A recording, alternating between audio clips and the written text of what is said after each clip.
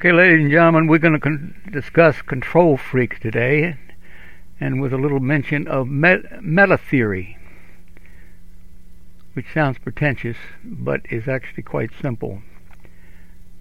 Now, if we look back at the beginning of modern or progressive education, roughly 1890 to 1940, you see a remarkable pattern, a scary pattern. Meditate on the vibes from that time, and you will realize that these pioneers were, from the start, obsessed with controlling children, not necessarily educating them or enlightening them. The control freaks were looking for magical gimmicks that would make kids dance any way we please, by the use of electric shocks or ringing bells or certain chemicals or pieces of candy. In short, any and all reinforcements and punishments that could shape a child. Now, why didn't these people wonder how we could help first graders learn arithmetic, or ninth graders more deeply understand history and science? No, there was little interest in such cognitive or academic concerns. Typically, these newfangled methods pursue the goal of creating more perfect children, so they say. But that's psychologically and ideologically speaking. That is, they are perfect in a socialist framework. A famous behaviorist named B.F. Skinner, 1904-1990, is famous for saying, open quote, "Give me a child and I'll shape him into anything," close quote. Now first, let's ask the big question. Why would anybody want to shape kids into just anything? That sounds ominous. Second, maybe it would be better to lift every child to their inborn potential. Skinner wrote a famous book called Walden 2, which according to Wikipedia argues that, open quote, "systematically arguing environmental variables can generate a socio-cultural system that very closely approximates utopia," close quote. Really? Did that ever happen, or anything close? Well, maybe Skinner and the rest are not sociopaths merely because they want to control everything and everybody. But doesn't their approach feel lofty and cold? Note the phrase socio-cultural system. Does this jargon describe the world you live in? Now, everyone has heard about the great Ivan Pavlov, 1849 to 1936.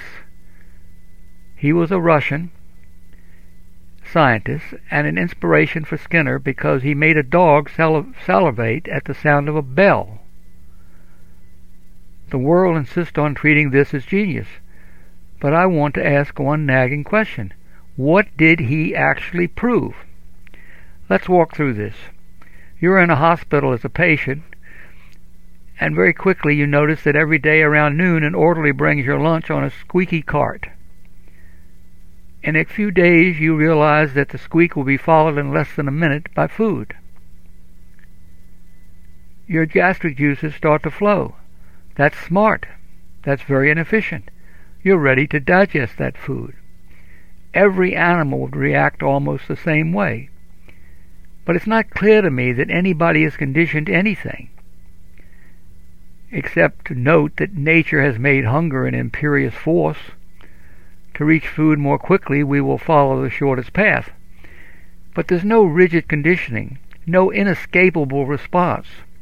But that's the aspect that these behaviors love, that the dog or human is locked into a particular response. That's what they mean by a conditioned response.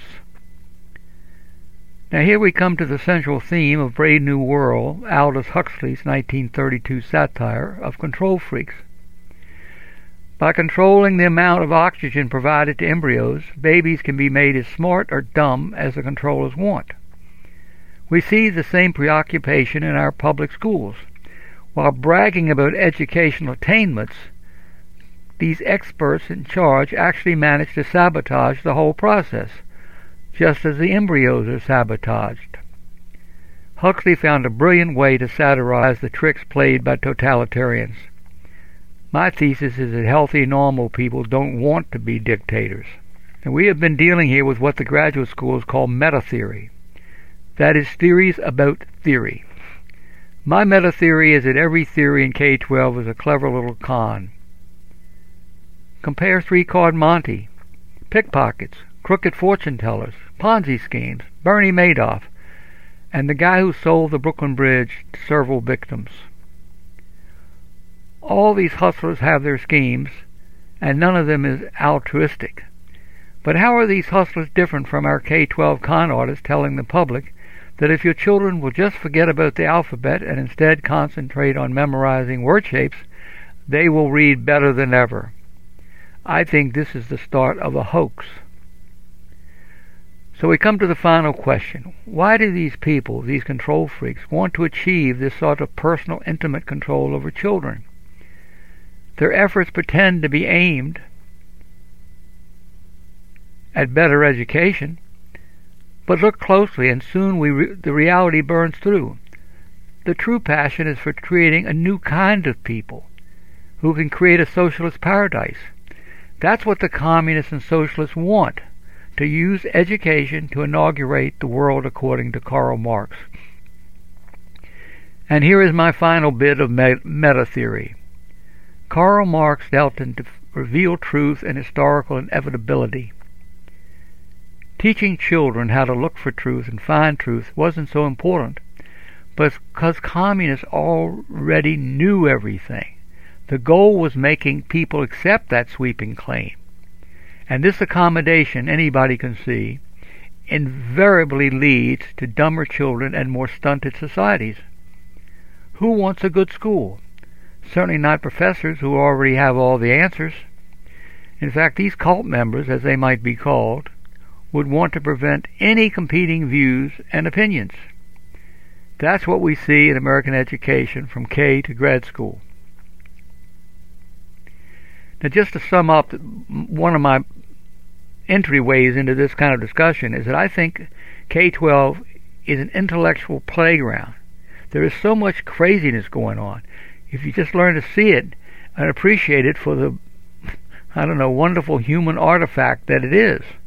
We've got this whole history going back to the Greeks and Romans of education and more education, and a focus, an obsession with knowledge, which means facts, basically. What is Paris? What is 2 plus 2? That's what education was always concerned with. But do you realize that all of our progressive educators and all of modern K-12 has no interest in any facts and knowledge? They fill up the day with make-believe, with little weird games and rituals.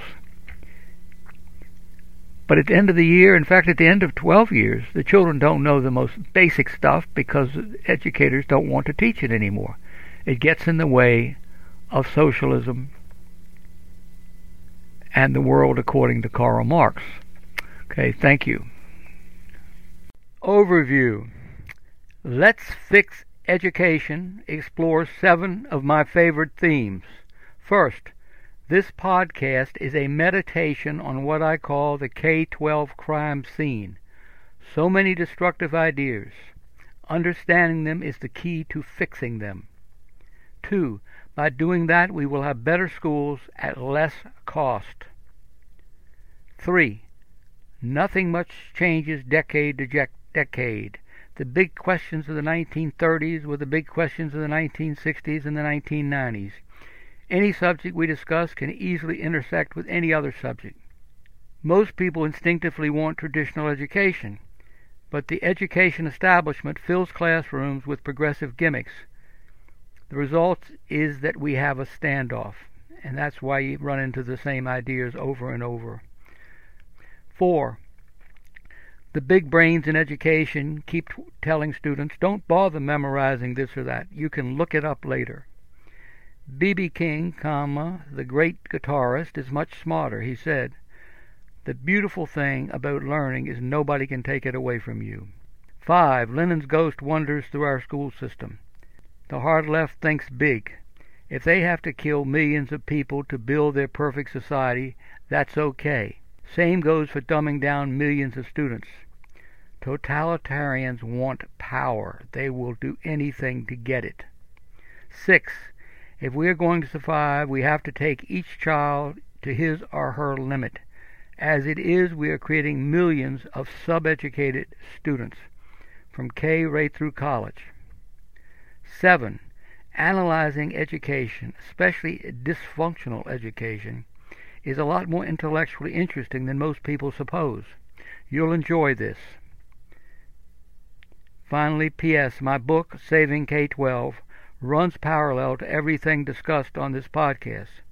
I also have an education site, improve-education.org, with 70 articles that complement everything discussed here. And I have hundreds of articles on the internet. Enter a topic in Google with my full name, Bruce Dietrich Price, and let Google make suggestions. Thank you for visiting.